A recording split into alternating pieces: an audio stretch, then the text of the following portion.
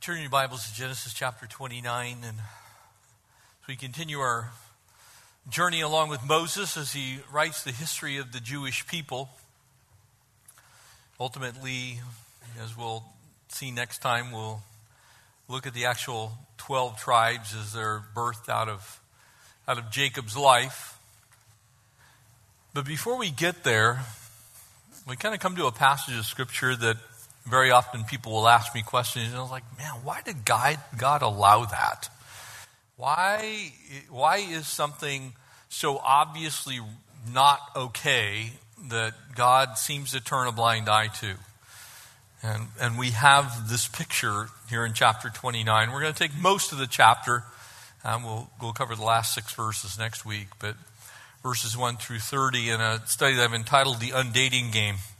Now, we live in a time and we live in a culture where we have immense amounts of freedom, liberty, ability to enjoy ourselves.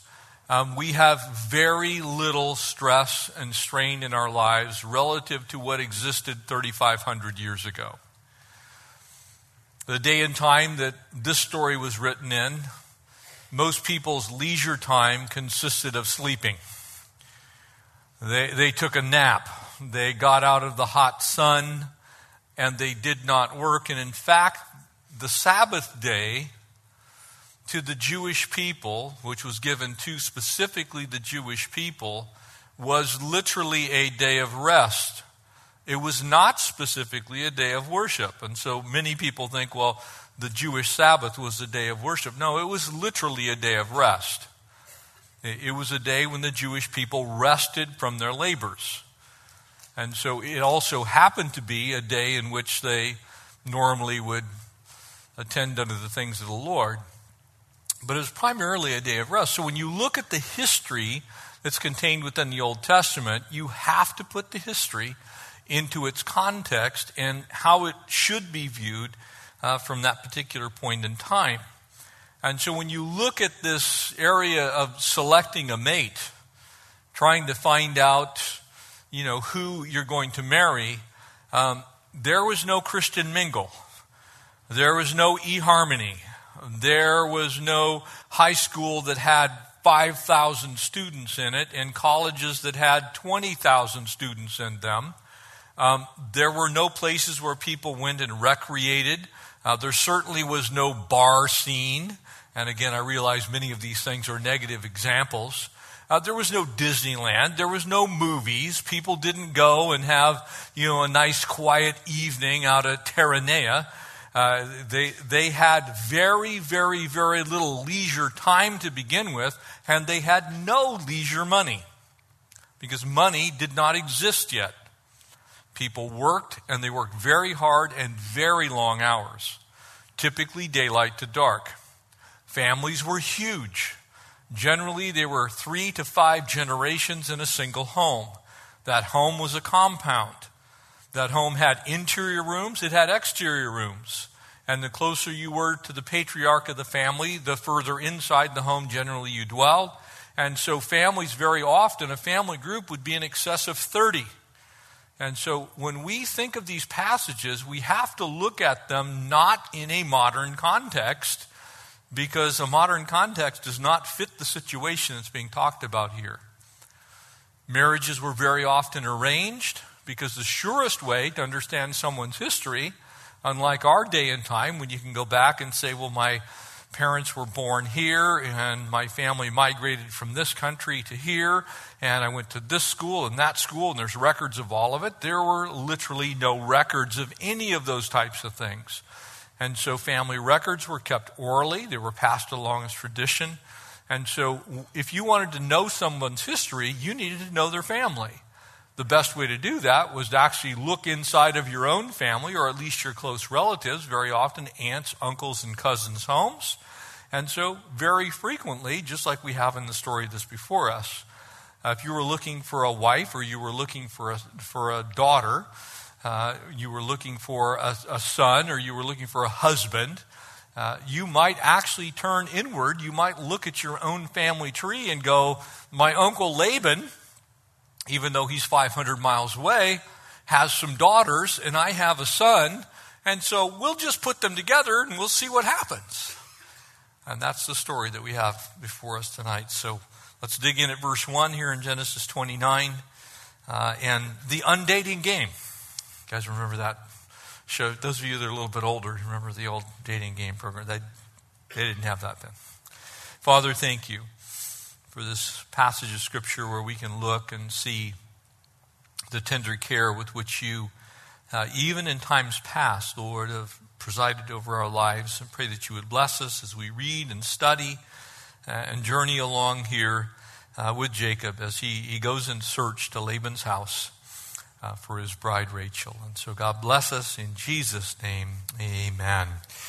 And so he's begun the journey. He's headed off. He's heading back east, back towards Chaldea, the Ur of the Chaldees. He's going specifically to Haran, in the land that we would call northern Iraq, very close to Armenia and southern Turkey. And so Jacob went on his journey, and he came to the land of the people of the east, and that would have been the Chaldeans. And so you had at that point in time several people groups that no longer exist. The Chaldeans were one of them. They lived primarily in modern-day Iraq and part of what is currently Iran or Persia, as it would be known later. And he looked and saw a well in the field. He's traveled that 500 or so miles. He's now marched across what is mostly desert. He would have again taken the same route as Abraham, which would have put him up in Syria because there are some mountains and water there. Water would be essential. Most of what you see if you travel with us to Israel, if you go directly east out of any part of Israel, you're going to be going to some of the most inhospitable desert on the face of the earth. And so north is a little more hospitable, a little bit further, but there would have been water. And so he looked and saw a well in the field, and behold, there were 3 flocks of sheep lying by it, for out of that well they watered the flocks. And a large stone was on the well's mouth. Now, this is how you used to impress the ladies during that day and time. So it wasn't, hey, come watch my high school football game. It wasn't, I'm a baller and you can come to my basketball game. It wasn't, I'm an academic. It was, I can lift very large rocks. There was a large stone in the well's mouth, and now all the flocks were gathered there, and they would roll the stone from the well's mouth and water the sheep, and then put the stone back in its place in the well's mouth. And the word well here actually is the same word that's used for spring, and so it is very likely that this was an artesian spring, and rolling the rock over the exit of the spring would keep some of the water from gushing out of the surface of the ground. It was likely not a deep well like you would see a vertical well, but more than likely a horizontal spring, and so the water would actually be restricted, and you would need quite a bit of weight to do that, because that water is under pressure. And so here's this large stone would be rolled back over the well's mouth.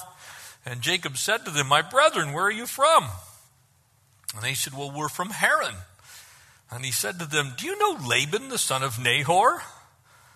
And they said, "We know him." And so he said to them, "Is he well?" They said, "He is well. Look at his daughter, Rachel, who is coming with the sheep." And he said, "Look, it's still high day." In other words, it's close to the middle of the day, noon, very hot. It's not time for the cattle to be gathered. They would normally leave the beasts out in the field for most of the day. They would bring them in the evening because it is there, especially with sheep. They would put them into the sheepfold to protect them. Same thing with cattle if they had them, or donkeys, any type of livestock. They would be allowed to roam pretty freely during the day, and then in the afternoon they'd gather them together. They were their most valuable possession, and so they would bring them in to keep an eye on them. But it's still the middle of the day. It's not time for the cattle to be gathered, water the sheep, and to go feed them. But they said, "We cannot wait until all the flocks are gathered together." And so they have rolled the stone from the well's mouth, and then we'll water the sheep. And now while he was still speaking with them, Rachel came with her father's sheep, for she was a shepherdess. And it came to pass when Jacob saw Rachel, the daughter of Laban, his mother's brother, so here's his close relation, if you will. and the sheep of Laban, his mother's brother, that Jacob went near and rolled the stone from the well's mouth. So he's showing, he's like, look, it takes 3 guys to do this normally, but let me show you exactly how buff I am. And watered the flock of Laban, his mother's brother.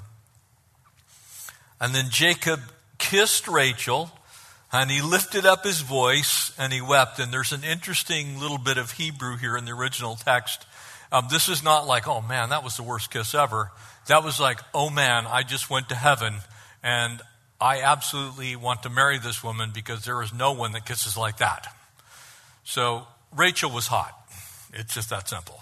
She was really good, a really good kisser. And Jacob told Rachel that he was her father's relative and that he was Rebekah's son. And so she ran and told her father, this is a big deal.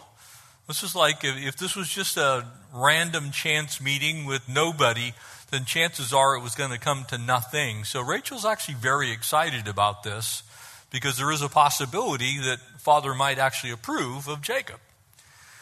And so it came to pass when Laban heard the report about Jacob and his sister's son that he ran to meet him, embraced him, and kissed him. And again, that was a common practice then. They greeted one another with a kiss, and they still do in most Mideastern countries.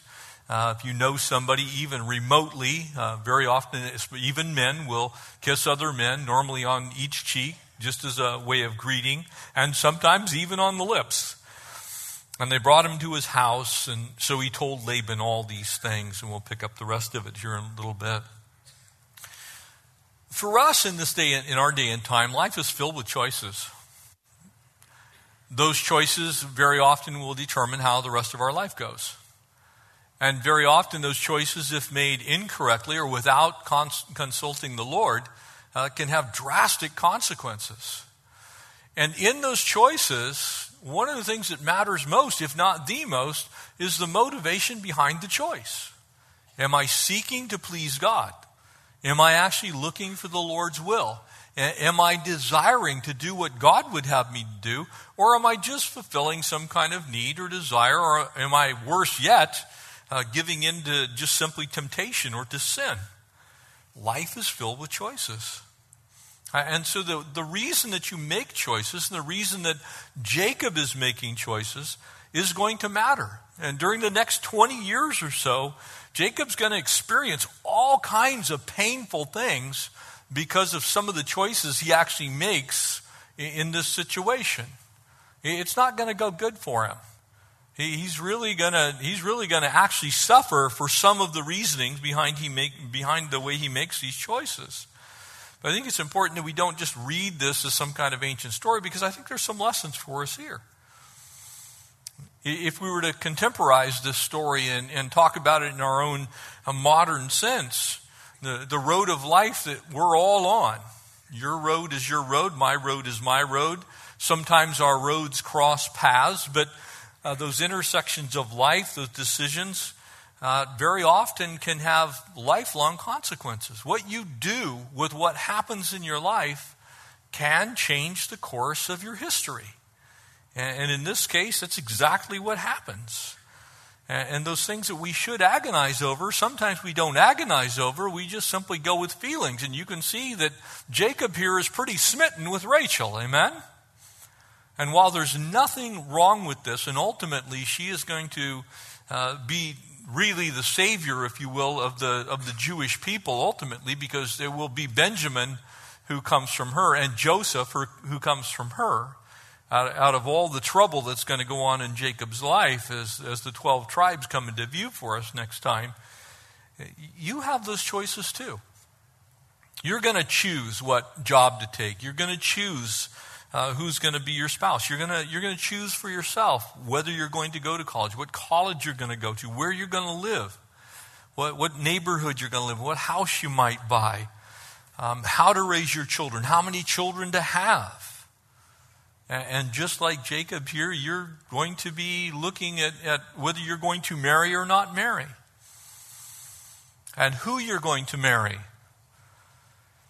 And there are very few choices that you will make in life. And if you're here tonight and you're a single person, you need to take very close attention to this story. because you can see what happens when you allow a little bit of compromise to get into that decision. Because Jacob compromises here. And while he's trying to do well, he settles for less than God's best. And it's important that we have God's best. Before we move on, I want to make it really clear, and actually I'm going to turn your attention, if you would, turn over to Matthew chapter 19. Matthew 19. I'm going to look at the first 12 verses there. Jesus has just finished speaking this incredible sermon. He's now departing Galilee, as it says in verse 1, comes to the region of Judea beyond the Jordan. So he's heading south from Galilee. He's heading into the Judean foothills to the east of Jerusalem. And it says in verse 2, and great multitudes followed him, and he healed them there. Jesus has this crowd that's following him. He's doing miracles in their midst. But the Pharisees, as you can see in verse 3, are following him, and they're going to test him,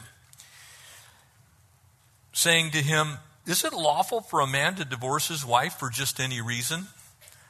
The Pharisees seem to have the modern concept of no-fault divorce in view.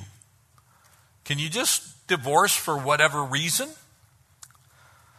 And Jesus answered that question. Verse 4, he said, and he answered and said to them, have you not read that he who made them at the beginning made them male and female? Interestingly enough, male and female singularly, by the way. He's talking about a man and a woman. And said, for this reason, a man shall leave his father and mother and be joined to his wife, and the two shall become one flesh.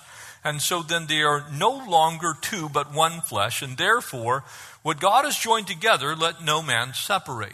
So he's giving us the original design that God had for marriage in the first place. One man, one woman, for life, no one separates it. And they said to him, why then did Moses command to give a certificate of divorce to put her away? That's a trick question. And Jesus is going to answer it as a trick question as it's asked. And he said to them, Moses, because of the hardness of your hearts, permitted you to divorce your wives. In other words, he's saying, no. Wait a second here. Moses never commanded anyone to get a divorce because God hates divorce, so Moses didn't command anyone to divorce his wife. But Moses did allow, because of the hardness of your hearts, permission for that to happen. But from the beginning, it was not so. And I say to you, whoever divorces his wife, except for sexual immorality, and marries another, commits adultery, and whoever marries her who is divorced also commits adultery. And so Jesus is saying, look, marriage in God's eyes is a sacred institution designed by God to last from the time that arrangement is made before the Lord until the time that both the husband and the wife go home to be with God, go home to be with the Lord. And the disciples said, if such is the case of the man with his wife, it's better not to marry. Now you realize what he's saying there, right? He's saying, well, that doesn't fit our lifestyle.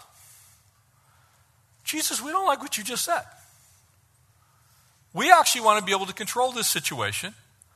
And if my wife burns the matzah, I want to be able to get rid of her. It's like there's only so much burnt matzah that a guy can handle. If she loses any of our sheep, you know what those sheep cost us? If she doesn't take care of the dirt floor in our stone hut, I want to be able to do something about this. I don't like what you're saying here. If such is the case of the man with his wife, then it's better not to marry. They're basically saying, look, we want to approach this from a very selfish standpoint. And you're not letting us do that. But he said to them, all cannot accept this saying, but those to whom it's been given. For there are eunuchs. In other words, he's saying, look, you got two choices here. Get married and stay married, or don't get married in the first place. Because God hates divorce, because it brings all kinds of trouble into the family. And this is not a message of condemnation. So if you're here and you've been through a divorce, God's grace is upon you, and He can make good out of even the worst situation. But from God's perfect plans for each one of us, His perfect plan is one man, one woman for life.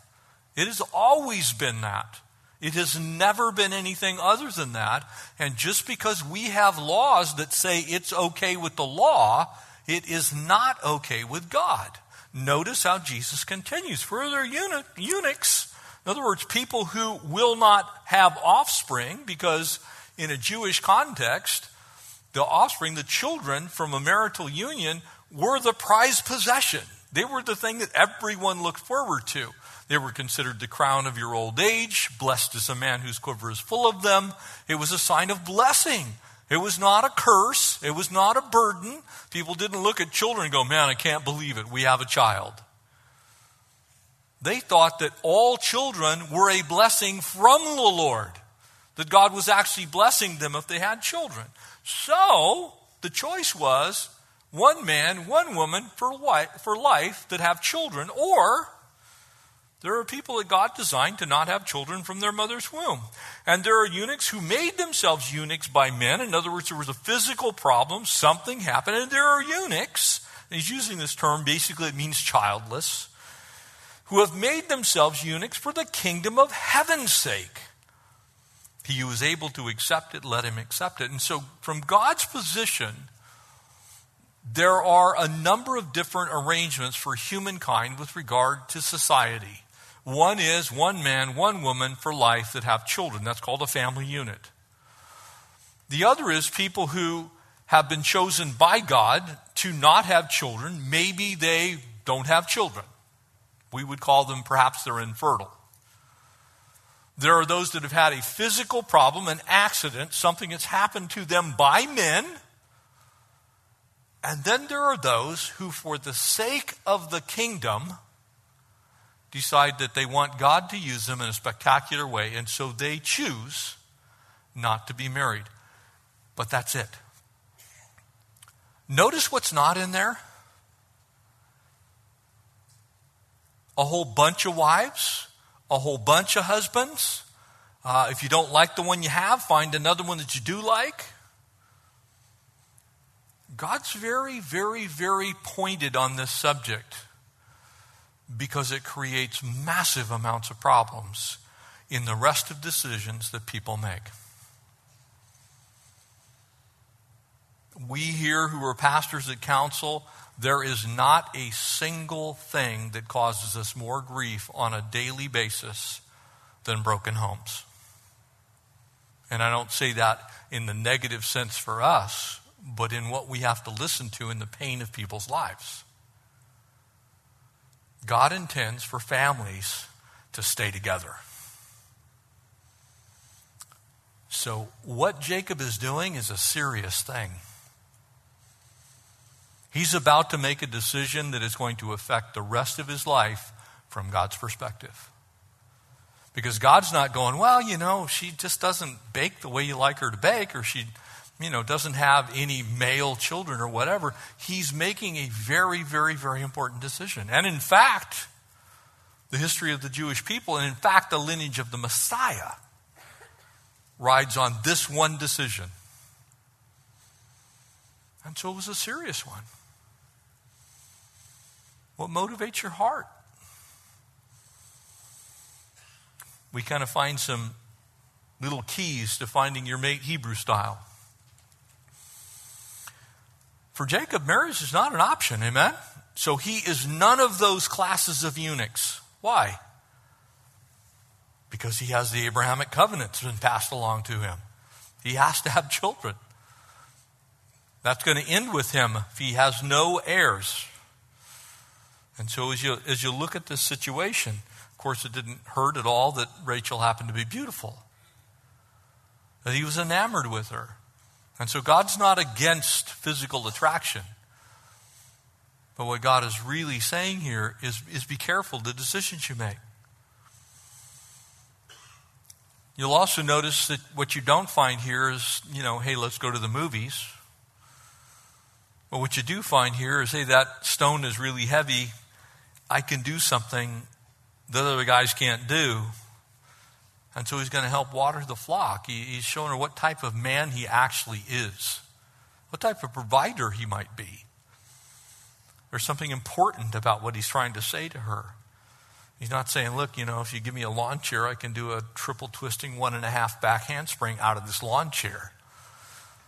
It might be impressive, but it's also perfectly useless as far as raising sheep.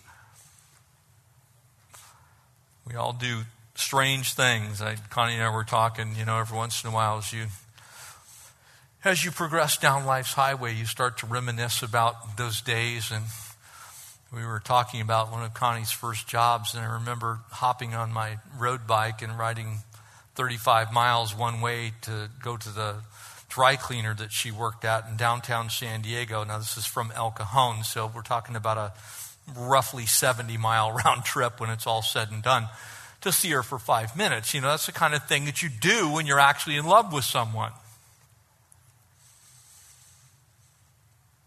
But those things do not a relationship make. Relationships are built on something far deeper than bike rides or moving rocks. Jacob should have been able to borrow words from Isaac's servant. Remember when he was looking for a bride for Isaac. And he said there back in chapter 24, being in the way, the Lord led me. Can you honestly say that the Lord is leading you in making the decisions that you're faced with right now? Is the Lord leading you to make the decisions that you're pondering right now in your own hearts, your own minds? Because this is the key, really ultimately, to having the Lord's best in your life. You see, once the decision is made and once you move forward with those things, when you're talking about marriage and you're talking about children, those types of things, the snowball effect of one bad decision can ramp up pretty quickly. Same way as issues of health, bad habits, things that we look at, it's just one party. Just one party can become a lifestyle. And so he's saying, look, you need to really take this seriously. Look at your life. Look at what's going on. You see, in this particular case, it was pretty much love at first sight. I was like, man, she's awesome. She's got a flock. She's a shepherdess. I'm a professional sheep waterer. This is a marriage made in heaven. Or you can look at it like, well, this is luck, or this is chance, or it's fortune, or Christian Mingle, or eHarmony, or whatever. How can God use all kinds of things? Yes, he can. God can use all kinds of things. But our interior motivation needs to be, Lord, I want to be well-pleasing to you. I've talked to people, and they've done the online dating thing. And I'll sit there and I'll ask, well, how did that go for you? And they'll go, well, I kind of found out that most of the people on there are liars. Really? I would have never guessed. Because mankind is filled with a bunch of people who don't tell the truth, especially when they want something from someone else.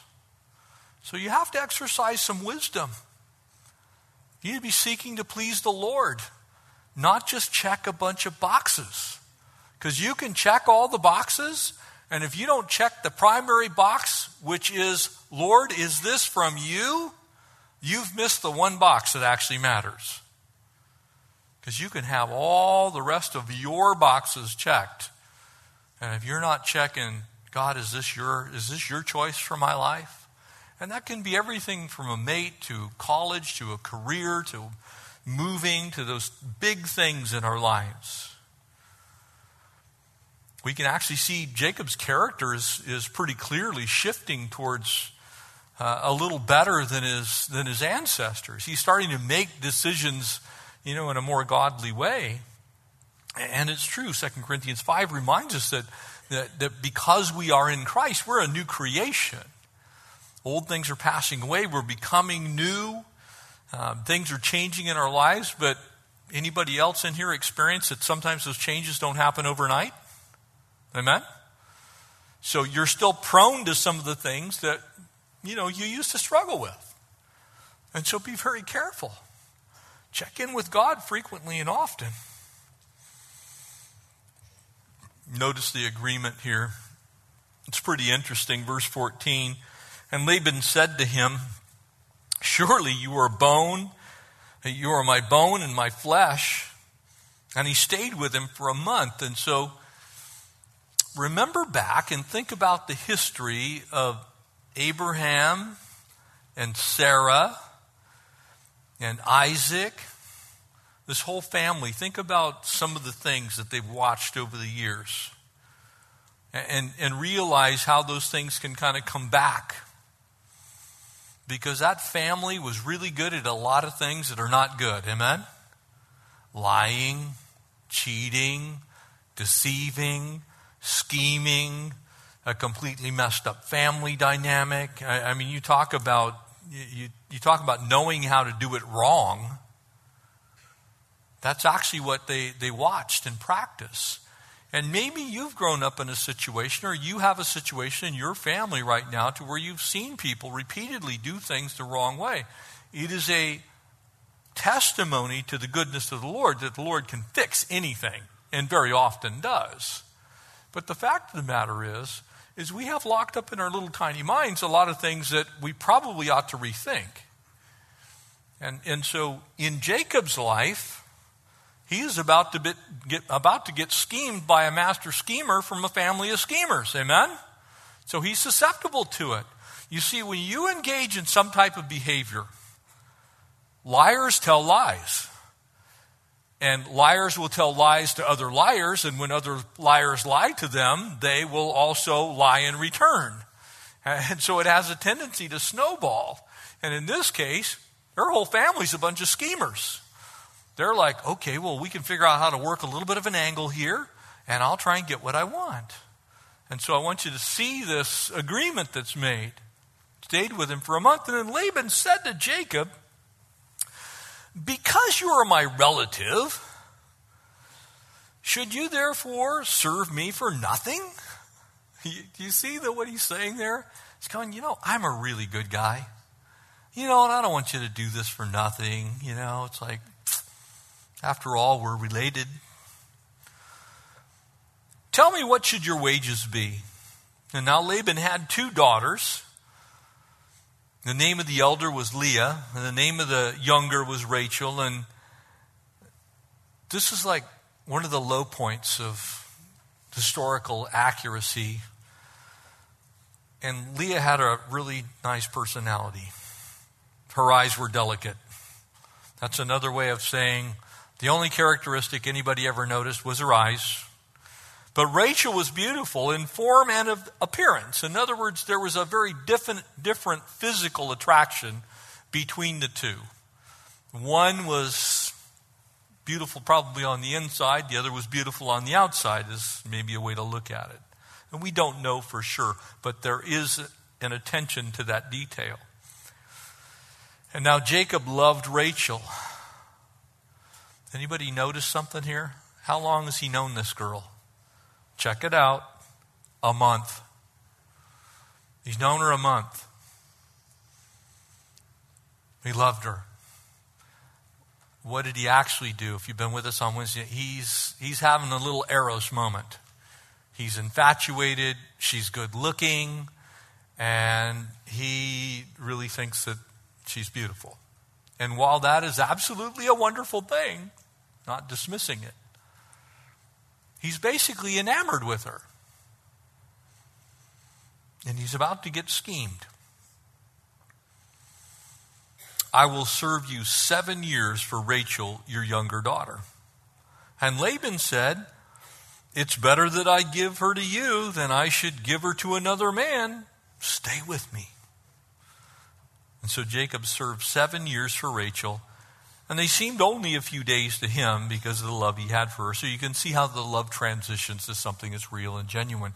But he gets into this situation because he's really focused on her physical beauty. And during the first month there in Laban's house, Jacob going to share the work. He's just happy to be around her. You can almost see the picture. There's not a whole lot going on in the land of Haran. They're in Chaldea. But what Jacob doesn't realize is that Laban is a schemer from a family of schemers. And he's actually going to control his life for the next 20 years. He's going to get exactly what he wants out of him. Nowhere in here, and look at this carefully, there's not a single place in here where Jacob actually cries out to the Lord. There's no record of Jacob going off into the foothills and saying, Lord, is this who you want for me? Is this the woman you've called me to marry? Is this the one you want me to spend the rest of my life with?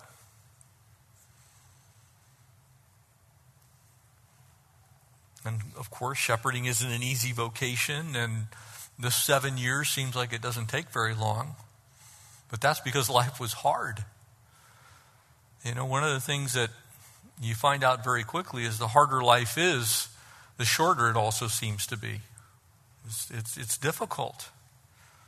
Time just kind of moves on at a very rapid pace. And Jacob's got things to do. He's got something to look forward to. So there's some wonderful things going on in his life.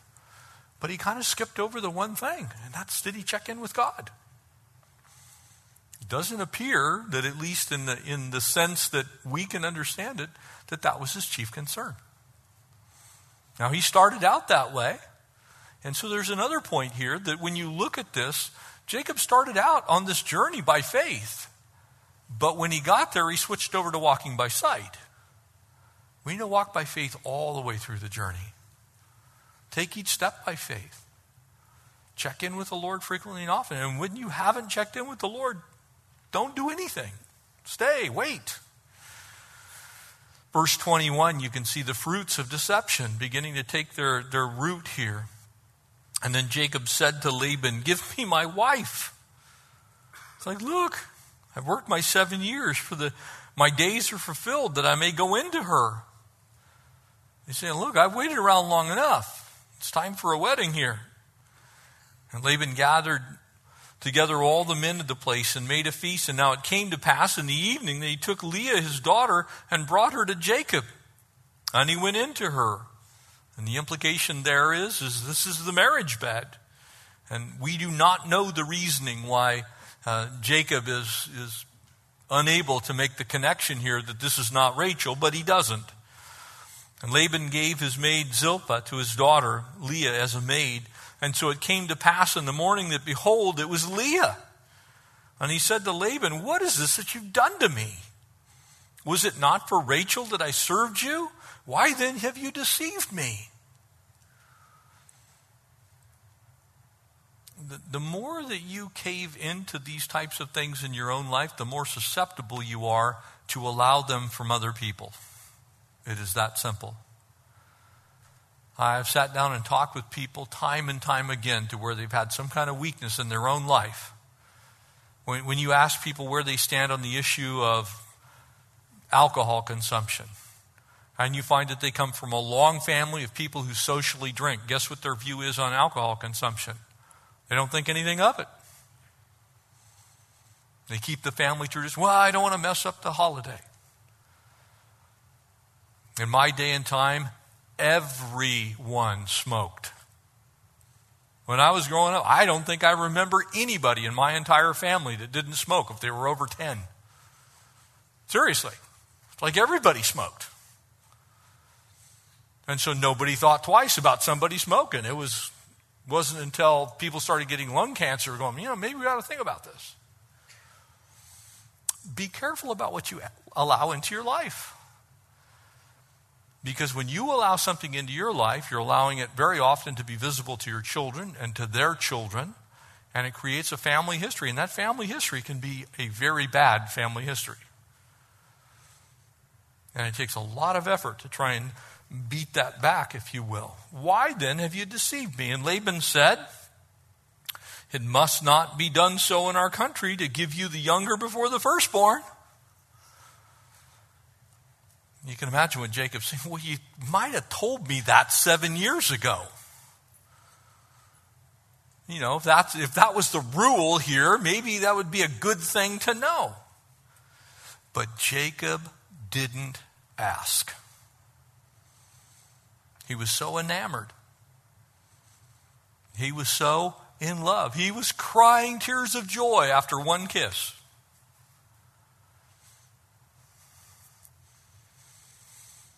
Fulfill her week, and I will give you this one also. How would you like to be known as this one?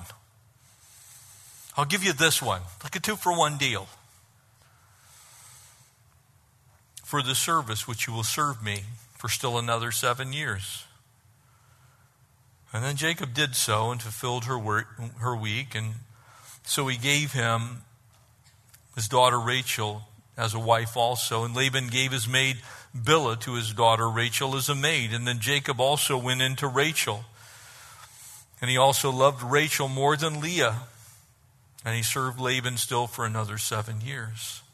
So again, you can see the law there in Galatians 6 of reaping and sowing. Sowing and reaping. You are going to reap what you sow. And as you lead with the wrong things, if you're not very capable of discerning these things, and pretty soon you can just look at the laws of the land and say, well, it's legal. I'm seeing this frequently and often in our state now. The very thing that I warned the church of is now happening. Well, now marijuana is legal, recreational. I have people coming, I can't believe that my son's smoking dope after school. Well, gee, could it be that you're smoking dope in the house? Could it be that they learned that from you? Well, yeah. But I'm older. Yeah, but you're still telling them what's important in life. You're still showing them a path. You're allowing them to see the way that you walk. You're encouraging them to do that which is not helpful. It may be legal, but it's not helping them. It's one thing. Because God in His grace does forgive our sin. Amen? Praise the Lord. Amen? In His grace, He does forgive our sin. He even cleanses us from our unrighteousness. But because He's also fully righteous in the way He governs, sometimes we suffer the consequences of those bad decisions. And that's exactly what's going on in Jacob's life. He wants to play the game. He wants to, kind of go around and get what he wants. And so now he's stuck with what he's got.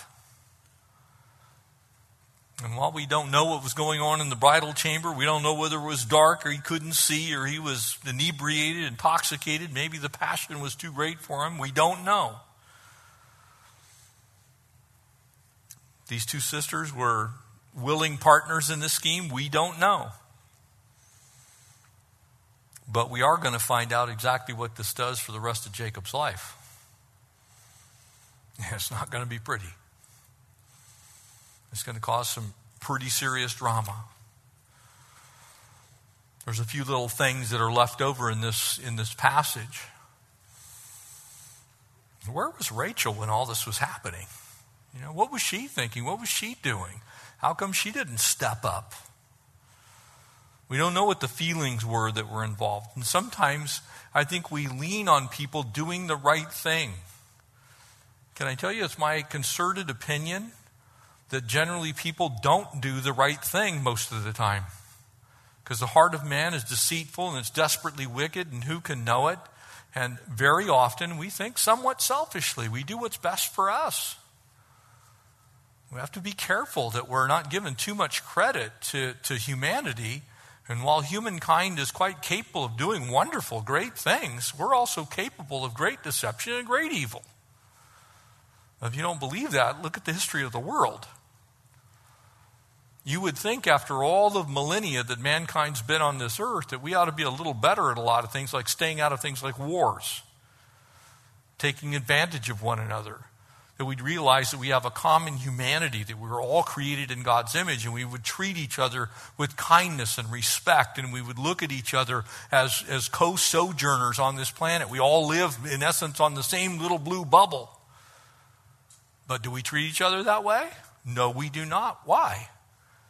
Because the interior of man, Scripture says, is actually not good. That mankind is deceitful. That we actually have the capacity for great evil along with the capacity of great good. And the only thing that changes the heart of man is a relationship with God. Other than that, man is left to his own devices, which is scheming and lying and being unjust, ungodly, giving into pressure, taking ungodly considerations and putting them in the forefront of things. And it's also interesting to me when you look at what's going on here, this is the same thing that happens in our day and time. Very often I have people look at me and they will say something to the effect like this in a given situation where they know the Bible says one thing and they're going to do exactly the opposite. They will say something, well, it's legal. It's not illegal. I didn't break a law. Yeah, but it's destroying your family. It's harming your children. God says it's not okay. Well, but it's legal. That's kind of what's going on here, including what I want to talk about for a few minutes anyway, which is the very obvious thing that Jacob now has kind of forced himself into a situation where he's going to become a polygamist.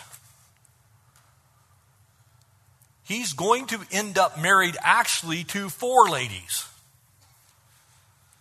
He's going to marry 2, and he's going to get 2 as a bargain.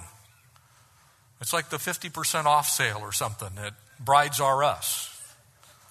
It's like he works for one, he gets the one he doesn't work for, and the other is thrown in, and then he gets the 2 handmaids on top of it. This is one of those things that's very, very, very difficult to understand, especially in light of where we are in our culture right now. Where we look at the value of human beings, we say, you know, this is like about as misogynist as you can get. So how does God actually deal with this situation of polygamy as we see it here? And I want to give you a few things to chew on. Again, look at the culture of the day and time. This is almost 4,000 years ago. It's at least 3,500 years ago. And you have to look at the situation in the context of that day and time. Because Jesus, as we've already seen in Matthew chapter 19, was very clearly impressing upon us God's original design, one man, one woman for life. So Jesus being God in the New Testament, at least 1,500 years after this event, reiterates, look, one man, one woman for life. And oh, by the way, have some children. So did God have a different standard? There's 3 basic questions. And the first one that comes is, why does God allow this? Why didn't God just, strike some of these guys dead? Why didn't Jacob end up, just running over, falling off a cliff or something? And I think it's necessary that we put it into its proper context. These were patriarchal societies. Those patriarchal societies, the man basically continued the heritage, the line of the family, and it was the man that controlled all of the assets, whatever they were. Women generally were untaught beyond homemaking. And so while we would revile at that thought, you mean they didn't go to college? Well, they didn't have colleges. They didn't have technical schools. There were no nursing schools. Nobody went and got a law degree. There were no jobs. Nobody had any money.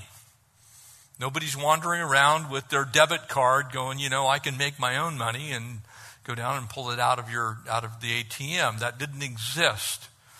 The situation was radically different.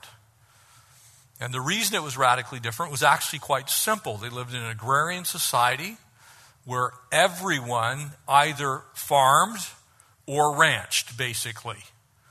They either grew crops or they raised livestock or both. And so in the process of doing that, if you're also talking about having children in a time in which there are no hospitals, there is no medical care, There is no one to help you if anything goes wrong. One of the things that you might have a little bit of a problem with is running a farming operation with 2 people. Matter of fact, you would be very unsuccessful, and chances are you would die. And so God allowed these very large families to exist primarily for the sense that humanity needed very large families in order to have these family units, which were very often 15 to 30 people, individuals that included people from old age all the way to newborn children. Another often missed piece of information in this, you couldn't go down to the local Vons and buy formula. You couldn't go and heat up a bottle and, go into the microwave and zap it for a couple of seconds. Babies were nursed, and they were nursed by women. And they actually were nursed often until 2 or 3 years old. And so that was an awful lot of nursing. Try doing that while you're farming in the field. Not going to be an easy thing. So very often, as ladies would have children, there would be women assigned to the duties of what was known then as a wet nurse. There would actually be someone who would take care of the babies, so to speak. And so having more than one woman in the household was actually beneficial to the survival of the household, because what happens if mom died during childbirth? Very common occurrence. Guess what? Now you've got a bunch of orphans. You've got the boys' dad out in the field doing all the work. They can't take care of the kids, so all the kids die off. Society doesn't last very long with that type of an existence in view. And so I believe God allowed for multiple wives to be in a single household for the purpose of making sure that there were sufficient people to continue humanity for a period of time. But it was never God's design. There is no place in all of Scripture where God said, I want you to have 12 wives. Does it seem unfair? Does it seem misogynist? Does it seem sexist? Does it seem all kinds of things in 2019? Yes, it does. But Scripture says it.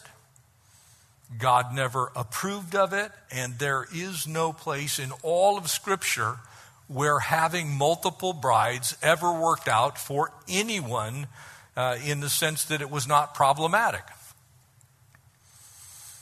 So how does God view it today? Same reason God viewed it in Genesis chapter 2. And for this reason, a man, singular, will leave his father, singular, and his mother, singular, and be united to his wife, singular, not wives, and they will become one flesh, not multiple fleshes. Get it? God's original design, one man, one woman for life. But he allowed a lot of things in the Old Testament. He allowed the Jewish people to wipe out entire subcultures of their neighbors because they were evil. God destroyed Sodom and Gomorrah, and we know that there were a number of people in there who were probably more guilty than some of the rest of the people. We have to be careful not to accuse God of approving of something simply because he allowed it. He allows a lot of things, and I'll give you an example in your own life. Has he not allowed you to be a sinner before he saved you?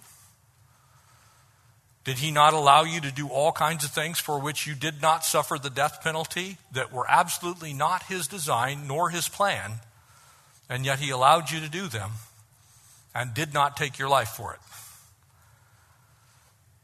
God is fair and God is just. But don't ever confuse what God allows for God ordaining something.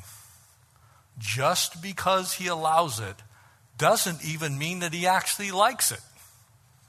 He just simply allowed it because he gives us choice. And in this case, what he's allowing is for something to happen that is probably not ideal. It didn't work out for Jacob. It certainly isn't going to work out for David. It's not going to work out for Solomon. It isn't going to work out for any of these guys that you look at and go, well, Solomon had 1,000 wives and concubines. I mean, what's up with that? This is one of the infamous questions we get asked at the Bible college. Like, well, how come God didn't condemn Solomon for having all of his wives and concubines? Because God's gracious and God's kind. And God's allowed all kinds of things. He let Noah be a drunkard. Amen? There's all kinds of things that God's allowed. Don't confuse that with his approval, and definitely don't approve it with his ordination of something. Ephesians chapter 5, verse 22 to 33 says this, referring to a husband, singular. Refers to a wife, singular. For the husband is head of the wife, both singular. He loves his wife, singular, as he loves himself, singular.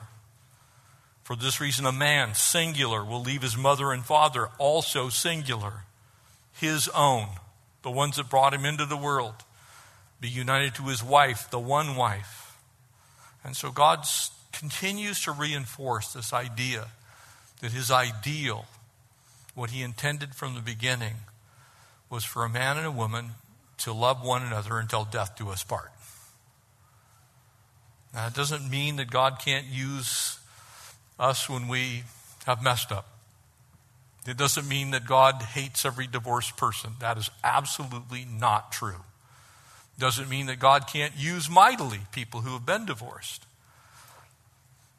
I've watched people in their second, third marriages finally see the fruit of the Lord in their life and be used in wonderful ways. But God hasn't changed his standard. And he's not ever going to change his standard. So when we as a culture try and fight against God's standard, we're fighting against God. And I can tell you who always wins when you fight against God. It never works out for those fighting against God. It always works against those who are fighting against God. Because God's will always will be done. If God's ideal was polygamy, he would have absolutely codified that in the New Testament. There would have been, maybe in the pastoral epistles, as Paul writes to Timothy, I can't imagine he would have been that if one desires the office of the bishop, he needs to be the husband of one wife. Why didn't he say the husband of, a whole bunch of really good spiritual ladies? If he intended that, well, it's because he didn't intend that. He intended one man and one woman. And in fact, what Jesus actually addressed there in Matthew 19 is fairly commonplace in our time, isn't it? And that's a form, if you will, of what we could say are polygamous or polyamorous relationships that exist because of divorce. When you just go from husband to husband or wife to wife and you just change whenever you feel like it because you're not getting what you want. That no-fault divorce that's legal in our world is actually contrary to God's design, because he still sees those marriage vows that we took the first time we said I do. And so be careful. Very often people will go back and say, well, this is what he allowed in the Old Testament. Yep, it is. But as we're going to see next time, the fruits of what he allowed in Jacob's life is not good. It's going to cause him all kinds of heartache. And he's going to endure 13 years of hardship and conflict just to get to the place to where he can actually have both women as wives. He's going to be in a place because of his in-laws and the relationship with them and their wives and their maids. It's going to be a real mess. Proverbs 21 says this, there in verse 30, there's no wisdom, no insight, no plan that can succeed against the hand of the Lord. And so what God tells us to do, that is exactly what we ought to do. That's how we ought to live. Irregardless of the little things that we may not be able to quite put into a category or a box somewhere. And we're going to see in the life of this particular family, by the time Joseph comes along the scene and Benjamin, Joseph, Jacob's son, his final son that will eventually be born to Rachel, is going to be used in chapter 50. And it will be his own brothers and sisters that come from these relationships that will sell him into slavery. And God's going to have to fix that. What you intended for evil will be the words of Joseph. What you, my family, intended for evil, God meant for good. God can take anything and turn it to good. But let's give him a few less things to have to turn to good. Amen? And just do what he asks us to do in the first place. Because the fact of the matter is, Joseph's not supposed to be sold into slavery. Jacob's not supposed to be scheming. Laban's not supposed to be scheming. Isaac's not supposed to be scheming.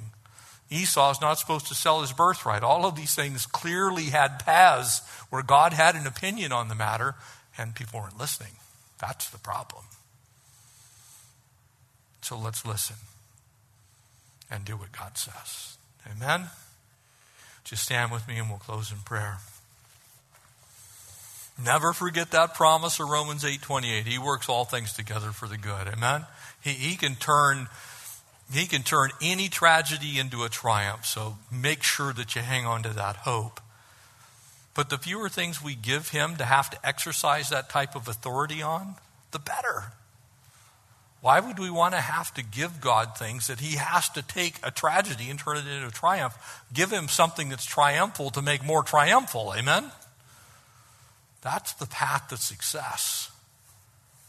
So when God speaks, listen. And what he says, do it. And you'll be happy for it. And you'll avoid an awful lot of things in your life that you would probably say at the end of your life, man, I wish I'd have made that decision differently. Take time to hear from the Lord. Father, thank you for this time tonight. And we pray, God, when we've been shown the wrong way, Lord, many of us, maybe many of us, if not most of us in this room, have had some kind of example in our lives of what not to do, how not to live, where not to go, what not to say. God, how not to live our lives. And those things stick. We have those thought processes in the back of our heads. And God, we're asking you to help us to not give in to those temptations to do things in the flesh. And so, God, we give you our weaknesses. We want to give you our decisions that we're making even now. Lord, there's some here tonight, I'm sure, are actually looking for that perfect person that you've called them to marry. Lord, I know some are actually struggling with that. And I pray that you would just set them free to hear from heaven.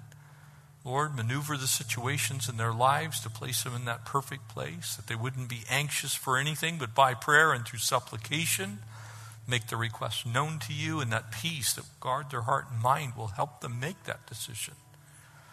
And so, Lord, we love you. We thank you for the example, Lord, even though at times these Old Testament examples are negative. Lord, we can learn from negative examples. God, help us to not be schemers.